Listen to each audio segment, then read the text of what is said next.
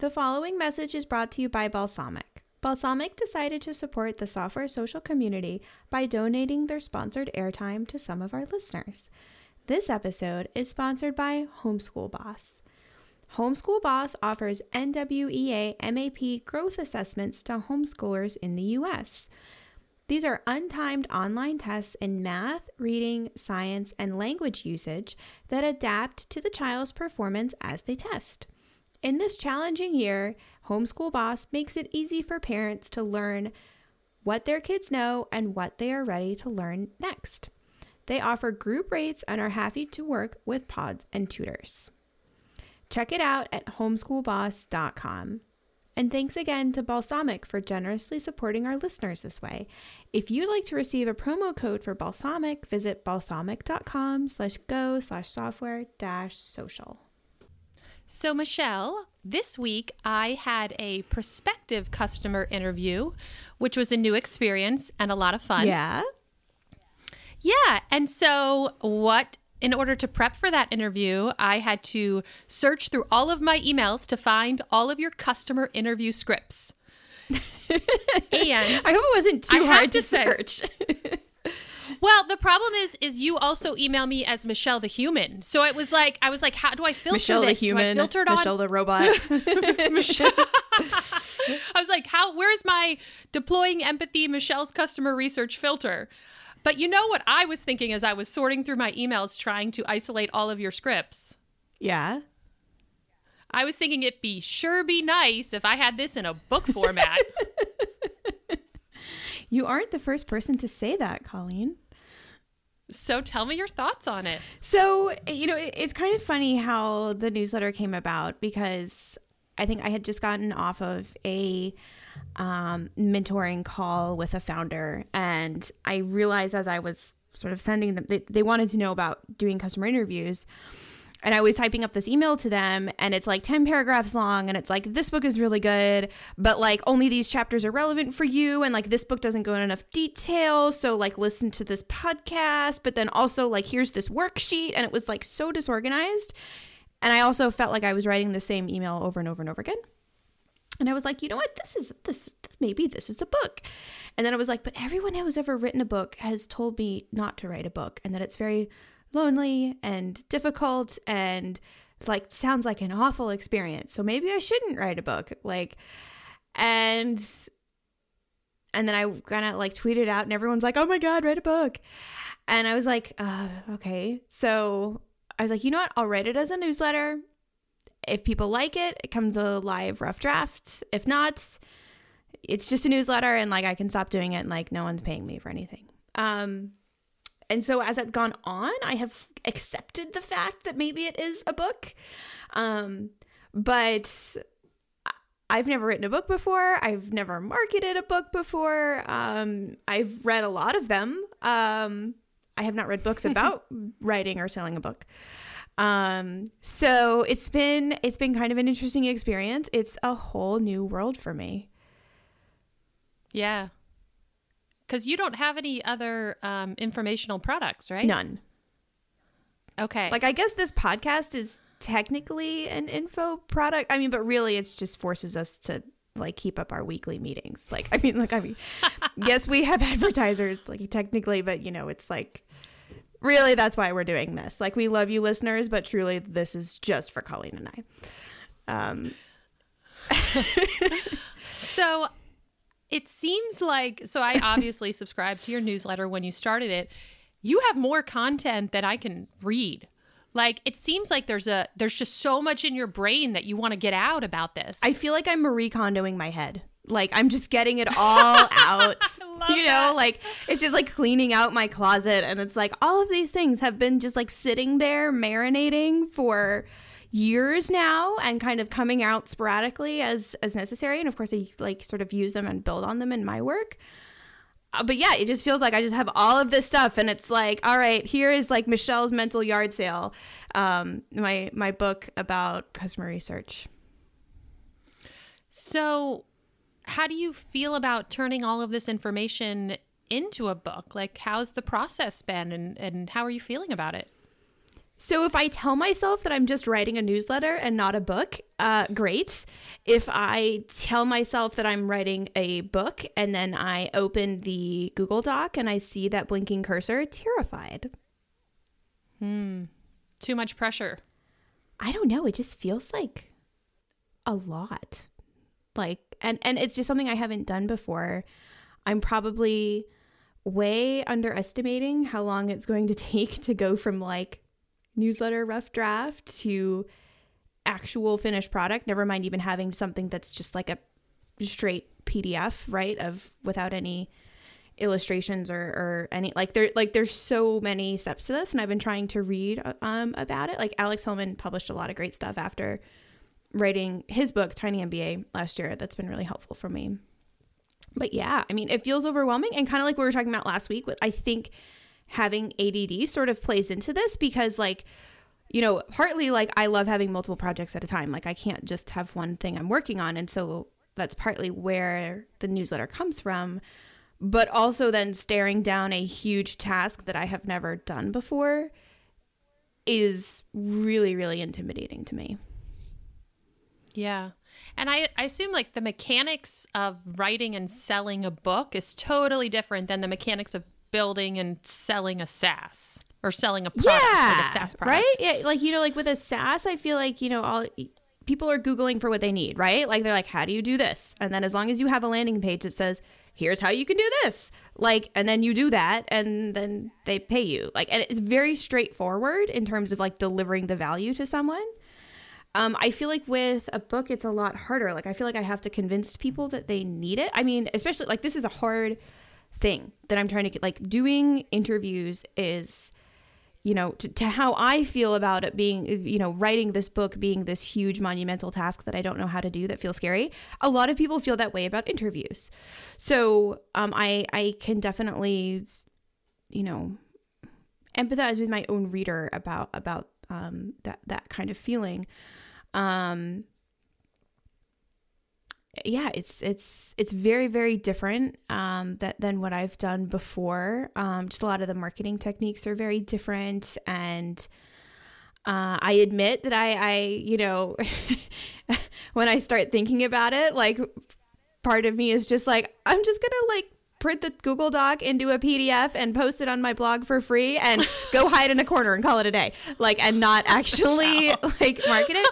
But then I'm like, no, you know what? I prefer physical books, and I can do the Amazon print on demand things. And if there was this book, I would want it in a physical book. And so that should at least like drive me through. Like I keep reminding myself of what I want out of this. Yeah. So would you say your motivating factor is because you've gotten so much demand for it, or is it because this is something you want to do for yourself? It's mostly, this is like 75. This is something that I need myself. Like, as I mentioned, like having mentoring calls with people and needing to like have one place to send them. That's a good book for basically for bootstrappers and really small teams on understanding their customers. I don't feel like I have that book that is in enough detail and is at the right level and has the right combination of information. So it's like partly saving myself time in the long run by having that book. I think for a long time, I've had a feeling that I like, you know, I had a book in me somewhere. So there's like a little bit of that going on. But mostly it's that kind of having one central place to send people for my own purposes. It's been really interesting what people have said in response to the newsletter too. Yeah. Yeah. So that's helping me keep going, though. I've started to appreciate how lonely writing is. You know, I feel like you hear writers talk about writing and they talk about how lonely it is. And I'm not sure if this is like validating each other's experiences or, you know, kind of this like badge of honor that they went through this lonely process, or like they're hazing other would-be writers to like scare them away. There's a mix of things going on. Yeah. But I feel like writing a newsletter makes it more social, right? And so like whenever I encounter these things and I'm like, oh my God, this feels scary, like turning all of this into a Google Doc, like editing it all down, reformatting it, like spending a month in a Google Doc on my own. And then I'm like, wait a minute, I don't have to do that. I decided I was doing this in public. I decided I was going to take what is apparently normally a lonely process and make it a social one. Like I can send out, when I have edited something into what feels like a full chapter, I can send that out, right? Like people have subscribed knowing that this is a work in progress. So, and they're not paying for it either. So they can just unsubscribe, right? So. Right. You said earlier that you felt that marketing a book was totally different than like marketing your product. What's the nuance there? Yeah, I feel like books are, sometimes I'm looking for a specific book, but very often there's some kind of convincing that has to happen. I think something I'm thinking about as I write this, and I've heard this from people who are experienced UX researchers or product managers, is that they don't feel like they have a book to recommend people who are like at this sort of stage. And so I think kind of like writing it to be something that's recommended to other people, but not necessarily used by the person you're selling it to is really interesting. But, you see a lot of people doing just different tactics, like, having a, marketing campaign that drips out, a chapter a day and induces someone to buy with a discount and like all of that kind of like, we don't do any of that. Like we don't do any sales emails. We don't send sales emails ever. Like we'll be like, hey, we have a new feature. Like, cool. See you in 6 months. Like, I think we have literally sent one marketing email in the past year. We do a lot of SEO instead, but we don't really ever do stuff with like, here's this bundle where you get, the ebook and the audiobook, and then you get access to these 5 interviews. And like, I can see the value of that kind of stuff, but I have never done that before. And so that is just a whole new kind of work for me. Yeah. That's interesting. Yeah. I mean, honestly, even when I know I'm being dripped to, I love a good drip campaign. Like they remind you every week that you love them. I do. It doesn't bother me at all. Like I bought someone's book and he's got a great drip campaign. Like it's like on a random interval. It's like every 13 days he'll send an email. And I'm like, oh, I like this. I don't know. It doesn't bother me. See, I get satisfaction out of unsubscribing to things. And I've had people, like I had someone sign up for the newsletter yesterday and saying how much they appreciated that I wasn't upselling them in the newsletter. Like, so these like, just like reinforcing my like, You're like, wait for make it, a buddy. PDF and hide in a corner approach. No, I think it's going to be great. I mean, I don't know. Seriously, Michelle, I'm freaking out, man. I talk to you. Are you like, I talk to you every week and I still get value out of what you send in the newsletter. I appreciate that. I mean, what makes you freak out about it? Just well, you said it wasn't the pressure. It's that kind of salesy deal. Yeah, a little bit of that. I think it's just a very big project. Like, and I think there's a kind of come back to which I think, a question that I think, I guess is a question you've had and a lot of other people starting a company have, which is, can I deliver something that is valuable enough that I feel ethically okay taking people's money, right? Like, can I, is what I'm doing something that is worth them paying the money? Not less a question of, can I make something they will pay for, which, is a question to figure out, but more of that sort of, I don't know, that sort of existential level of, is what I'm making, like, is that worth them paying for? And I think that's something that, I don't struggle with that in SaaS, but for some reason I struggle with that with an info product. Interesting. Well, I, for one, am looking forward to it. And when you think about it, so I was thinking about this after my interview on Wednesday. I know you don't know what you're going to price your book at, but if I get one sale out of some, like for one piece of useful information, like my minimum price is $35. So if your book is less than $35, which I assume it's going to be, like, it's already valuable to me, right? I only have to get one person to make that worth my money. Yeah, I guess I was thinking about pricing yesterday, and I think someone convinced me that it should be $29. So for both the ebook and the physical version, and I guess there would be an audiobook in there too. So yeah, I guess the price point is right. Yes, I love this idea. I can't wait to continue to hear about this. And I would like to say, I feel like I told you to write a book 6 months ago. I feel so like I just you wanna did. get on record. I feel like, yeah, no, it took a long time. Like, So I am super pumped. And I also really, really like physical books. Like, I want to hold it in my hand. I want to put Post-it notes on like the customer interview script pages. Like, yeah, that's the kind of like I was sort of working on the intro this morning, and like I have something in it that's like, go ahead and dog-ear the pages, like write on it, like, and then I even have a guide at the beginning that tells people how to skip around through the book based on what they're trying to do. That's awesome. Like I'm trying to design it in a way that's like, okay, how do I get out of people's way, right? Because I think a lot of books on this are written like that, like they're really good, but they have a lot on the philosophy of jobs to be done. And if you're just trying to increase your MRR from like 100 to 200 a month, like you do not want to read an academic tome on activity theory. I do, but like I have no illusions that is not what you have come here for. And so I'm basically like, how can I make like, you know, sort of power packs for this book that's like, okay, go here, go here, go here. Maybe you'll come back to the book. Maybe you won't, but hopefully you at least get something out of it. Yeah, there was this really interesting blog post that someone sent me on like giving a presentation and thinking of yourself as a user interface. And like when you're doing a presentation, it's like you are a UI and your job is like people aren't there to see you. They're there to like get some outcome out of it. And so how do you structure how you present that as a UI, right? Is real. I'll have to link to it in the show notes. But it was super interesting and is definitely helping me structure this, which I think is helpful for something that feels overwhelming, is like structuring my thinking. Yeah. And I have to say, like, I have purchased and read not quite as many as you, but a lot of books that are aimed at like early stage founders. And the problem with all of these books is none of them are really focused on what I'm trying to do, which is a small single person founder. They're all trying to either walk the line of addressing both. But like books we've talked about, like Lean Startup, it's a great book. I don't have $10 million in venture funding. Like that doesn't, I mean, we're in two different places, right? I just bought another book, which is about positioning, which is good.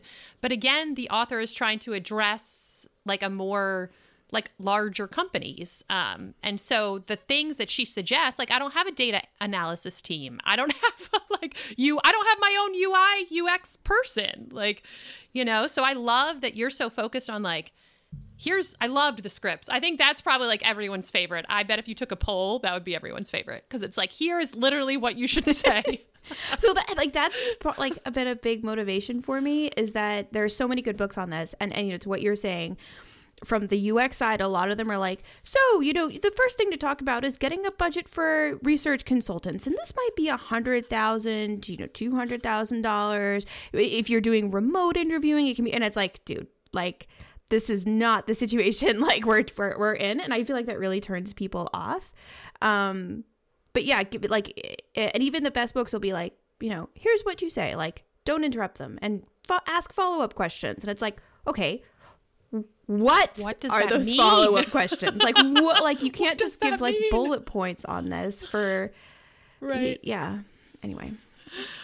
Well, cool. Well, I'm sure everyone, myself included, will be anxiously awaiting to see how this turns out for you. You can all follow now it's my turn to be the the person who is trying to figure something new out and is sort of wandering around lost and freaking out. So there was something else I wanted to talk to you about today. Okay. You mentioned to me privately that you have been getting some people interested in acquiring your company. Yeah. So, are you going to be a bazillionaire and move to Hawaii? Like, what's the plan? Are you going to sell? No, we don't want to sell, which I think is... So this is something, tell me more about this. Yeah, I think that always surprises people that we don't want to sell, and, you know, we don't have anyone externally who has any sort of, you know, incentives or say in this, so we don't have to. yeah, we had two separate people, you know, and it wasn't, they didn't write us an email that was says, hello, here is $10 million, sign, you know. It was like, let's have a meeting and chat and get to know each other and, you know, everything. And we're like, no, but like, I'm not going to waste your time. Like, we're not interested. And I think people are always really surprised that like we don't have a number and that we don't want to be acquired. We just like want to do what we do.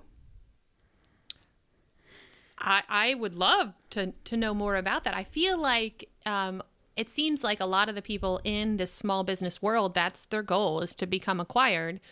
And I wasn't kidding. So they can have a lot of money and just go do, I don't know, whatever.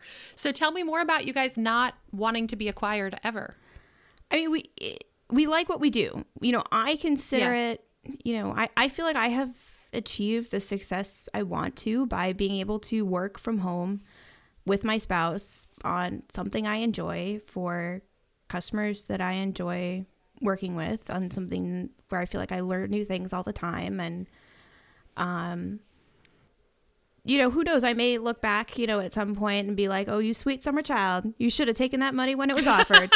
But I mean, I feel like that's like the peak of professional achievement for me, is like getting to work from home with my husband. Like that to me is great. And, you know, so, I mean, there's a lot of people who want to get acquired and, you know, they want that kind of financial freedom and those are all valid things to want. And we're all allowed to want different things, and we just know what we want, and that getting acquired, like, it would not only not give us those things, it would actually set us backward, because then we would just have to find another business to start. And that's hard. Like, starting a business is hard, right? Like, there's no two ways about it. And like, we already have one, so I don't know why I would put myself through that again. That's amazing. I love that.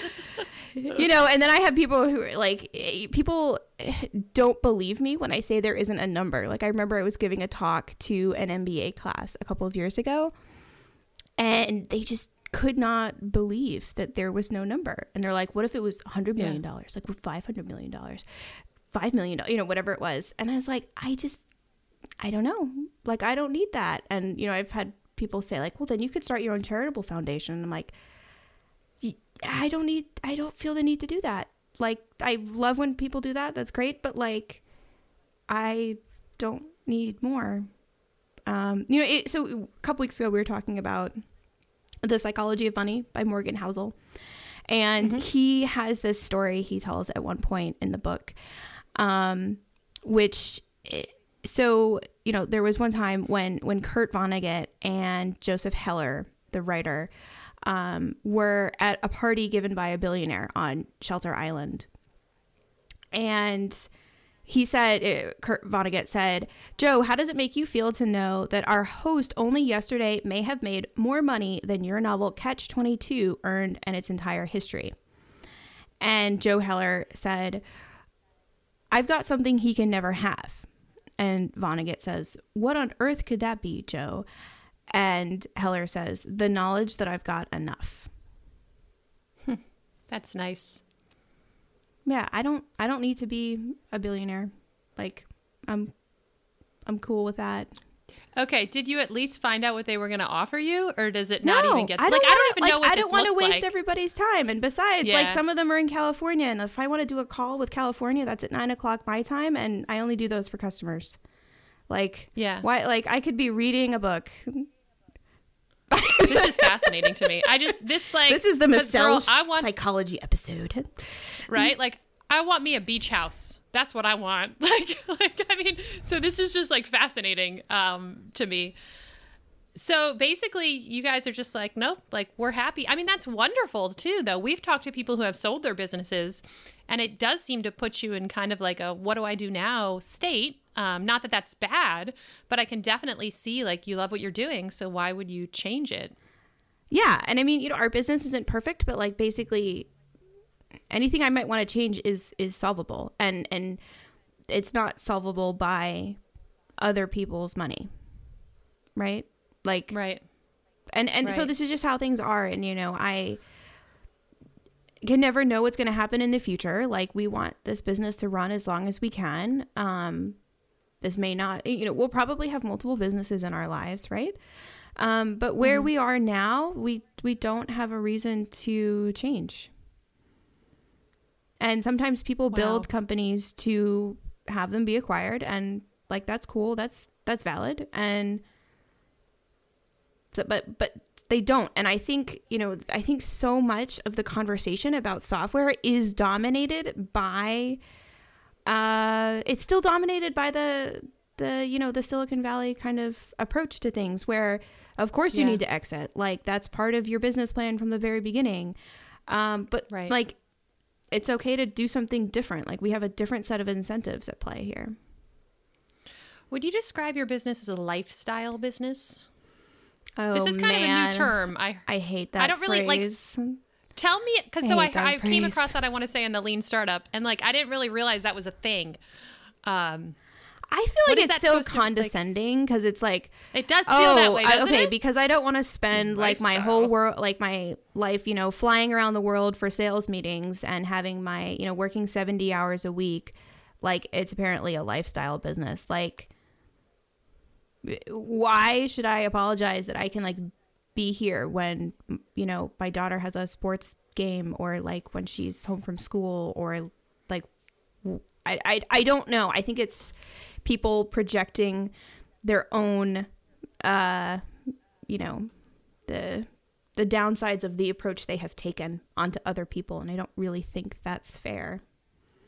Yeah. Like, their approach is valid. Like, 20 years from now, I could want to start a business that requires funding, and I could be doing that whole, flying around for sales meetings. And, I don't think I would build a company that requires me working 70 hours a week, or certainly does not require anyone working for me to work 70 hours a week.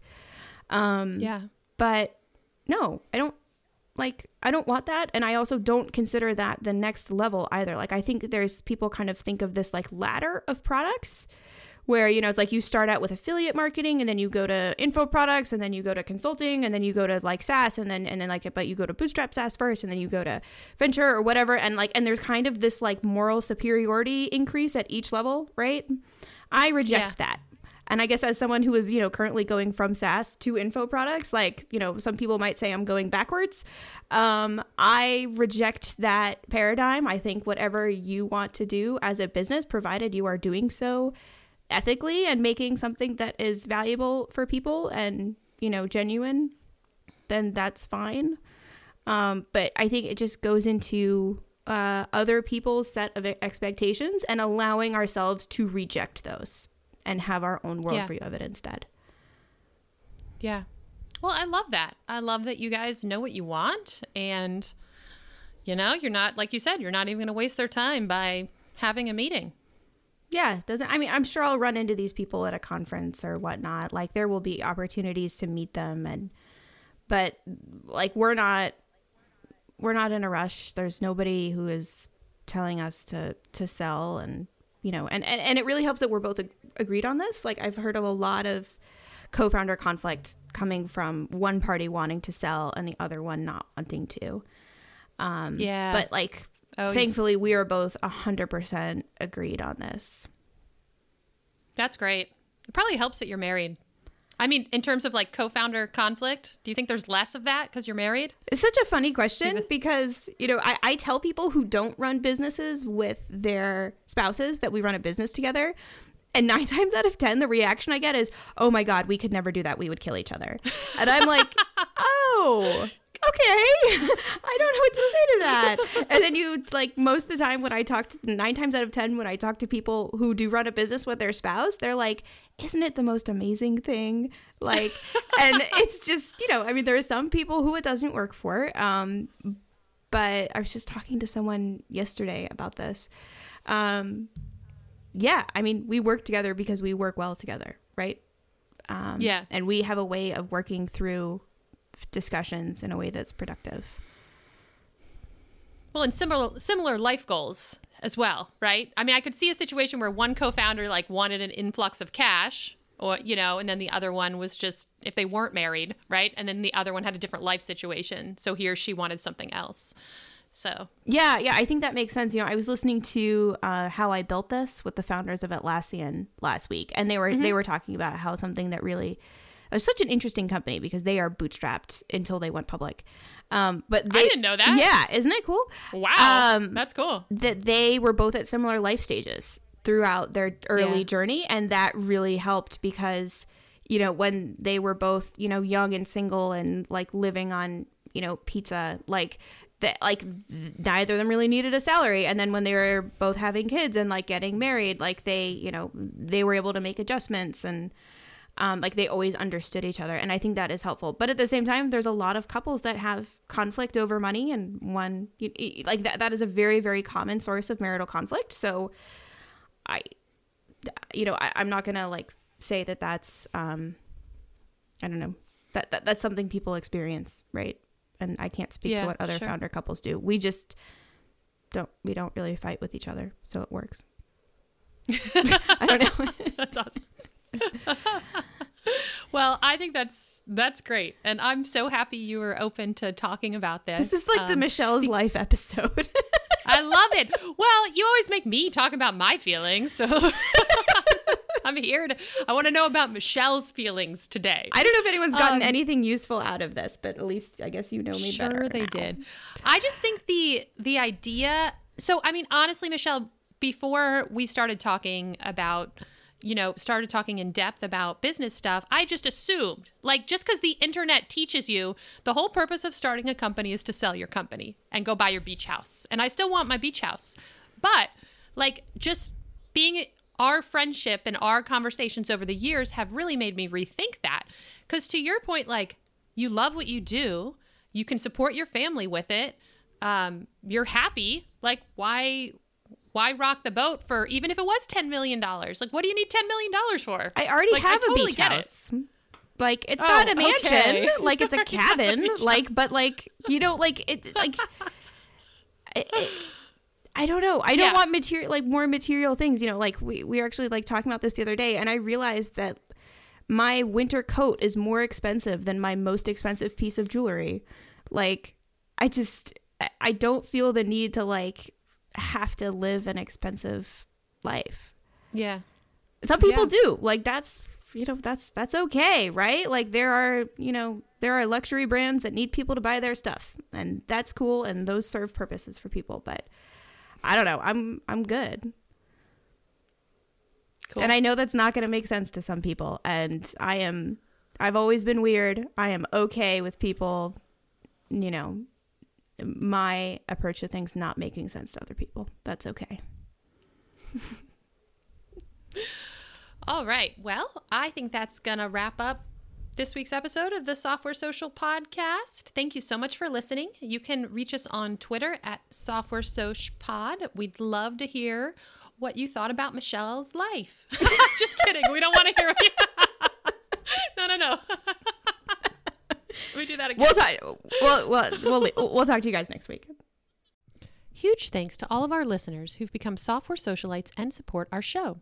Chris from Chipper CI, the daringly handsome Kevin Griffin, and Mike from Gently Used Domains, who has a nice personality, Dave from Recut, Max of Online or Not, Stefan from Talk to Stefan, Brendan Andrade of Brightbits, Team Tuple, Alex Hillman from the Tiny MBA, Rami from Hovercode and Rocket Gems, Jane and Benedict from Userlist, Kendall Morgan, Ruben Gomez of Signwell, Corey Haynes of Swipewell, Mike Wade of Crowd Sentry, Nate Ritter of Room Steals, Anna Mast of SubscribeSense, Jeff Roberts from Outseta, Justin Jackson, Megamaker, Jack Ellis and Paul Jarvis from Fathom Analytics, Matthew from Appointment Reminder, Andrew Culver at Bullet Train, John Coster, Alex of Corso Systems, Richard from Stunning, Josh, the annoyingly pragmatic founder, Ben from Consent Kit, John from Credo and Editor Ninja, Cam Sloan, Michael Copper of Newsy Proposals, Chris from URL Box, Callie of Toslet, Greg Park from Trait Lab,